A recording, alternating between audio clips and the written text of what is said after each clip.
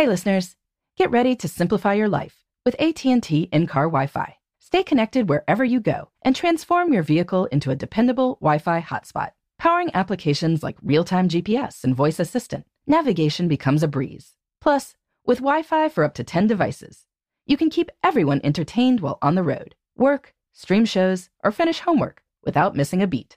Discover the convenience for yourself and see if you're eligible for a free trial at att.com/in-car Wi-Fi. Always pay careful attention to the road and don't drive distracted.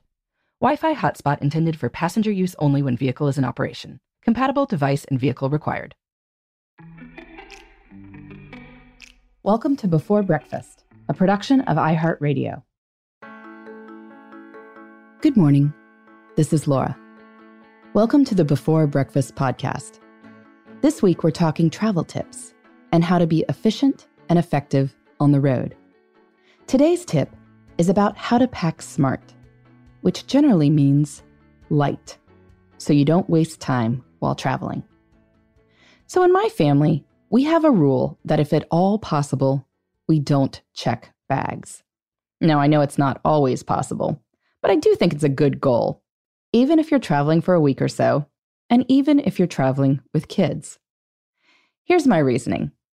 Checking bags means you need to get to the airport earlier, and you need to wait on the other side of your trip to retrieve your stuff.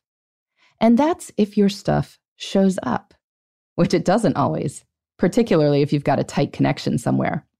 We've all heard horror stories of people checking bags and then their stuff not showing up until well into the trip, if at all. There's actually a store, the Unclaimed Baggage Center, in Alabama, that sells stuff from lost luggage. The store's ads note that thousands of items arrive in the store every day. So ponder that the next time you're thinking of checking bags. When I'm traveling by myself, limiting myself to carry-ons is straightforward enough. I pack my carry-on duffel bag with my work clothes and my running clothes. I try to wear anything bulky on the plane. I take my curling iron, but hotels have hair dryers. I pack my toiletries in a Ziploc bag, even though I have TSA PreCheck, because sometimes I fly out of the American Eagle terminal at Philadelphia, which doesn't have a PreCheck lane. I buy travel-sized bottles of toothpaste and contact lens solution, and all my makeup is either under 3 ounces or isn't really liquid. Hotels have shampoo and conditioner, so no need to bring those things. I use my purse as my other carry-on and put my laptop, phone, sunglasses, wallet, and reading material in there. I recognize that I'm a relatively small person, but I've seen larger people pack for a week in similarly sized carry-ons. My husband can pack enough business clothes for a week in his leather duffel bag or small rollerboard, so he doesn't check bags for business trips either. At this point, the only reason we check bags is if we're doing something requiring specialized equipment, like skiing. Although I'd note that the last time we packed to ski as a family, our luggage got lost, and we wound up getting a knock on our hotel room door at 2 a.m. when it was delivered. Anyway, I think a lot of people assume that when you're traveling with your family, you have to check bags and you have to pack a lot.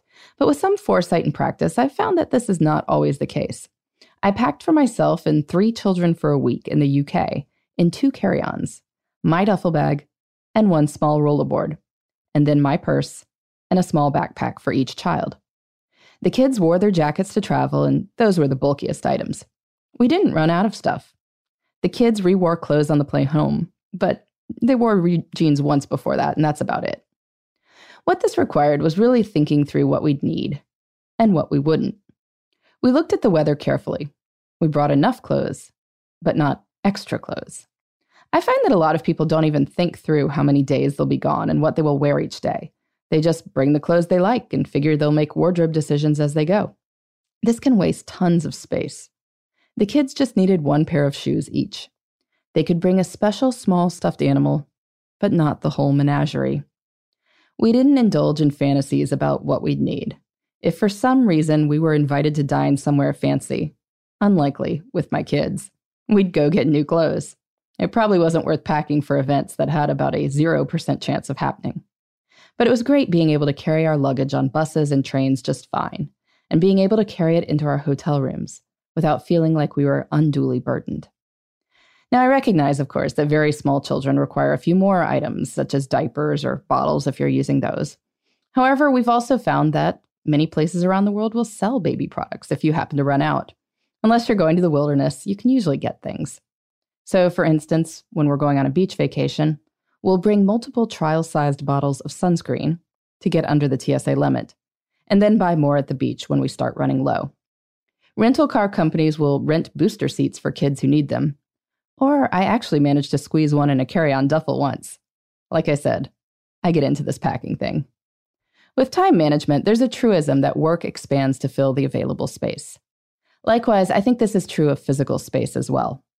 If you tell yourself that you're only going to bring a small bag, you'll make it work. If you decide you can check multiple bags, well, you'll probably fill them as well, and then wind up dragging them around the whole trip. If they show up, rather than ending up at that lost luggage store in Alabama. I know not everyone agrees with me. I mean, I've written about this in the past, and people have told me that they like their creature comforts, and for them, having a whole bottle of their own shampoo along for the ride makes travel less daunting. As with much of life, you do you. But in general, I think that packing lighter keeps the focus of travel where it should be, on experiences, not things. You need enough stuff that it doesn't hinder the experience. But we probably need a lot less stuff than we think we do. Do you pack light? I'd love to hear about it. You can let me know at beforebreakfastpodcast@iheartmedia.com. In the meantime, this is Laura. Thanks for listening, and here's to making the most of our time.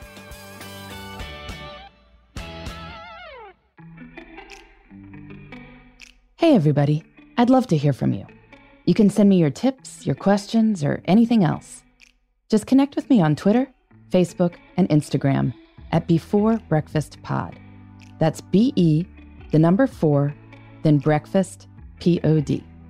You can also shoot me an email at beforebreakfastpodcast@iheartmedia.com. That Before Breakfast is spelled out with all the letters. Thanks so much. I look forward to staying in touch.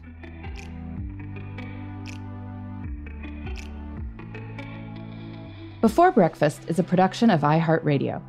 For more podcasts from iHeartRadio, visit the iHeartRadio app, Apple Podcasts, or wherever you listen to your favorite shows.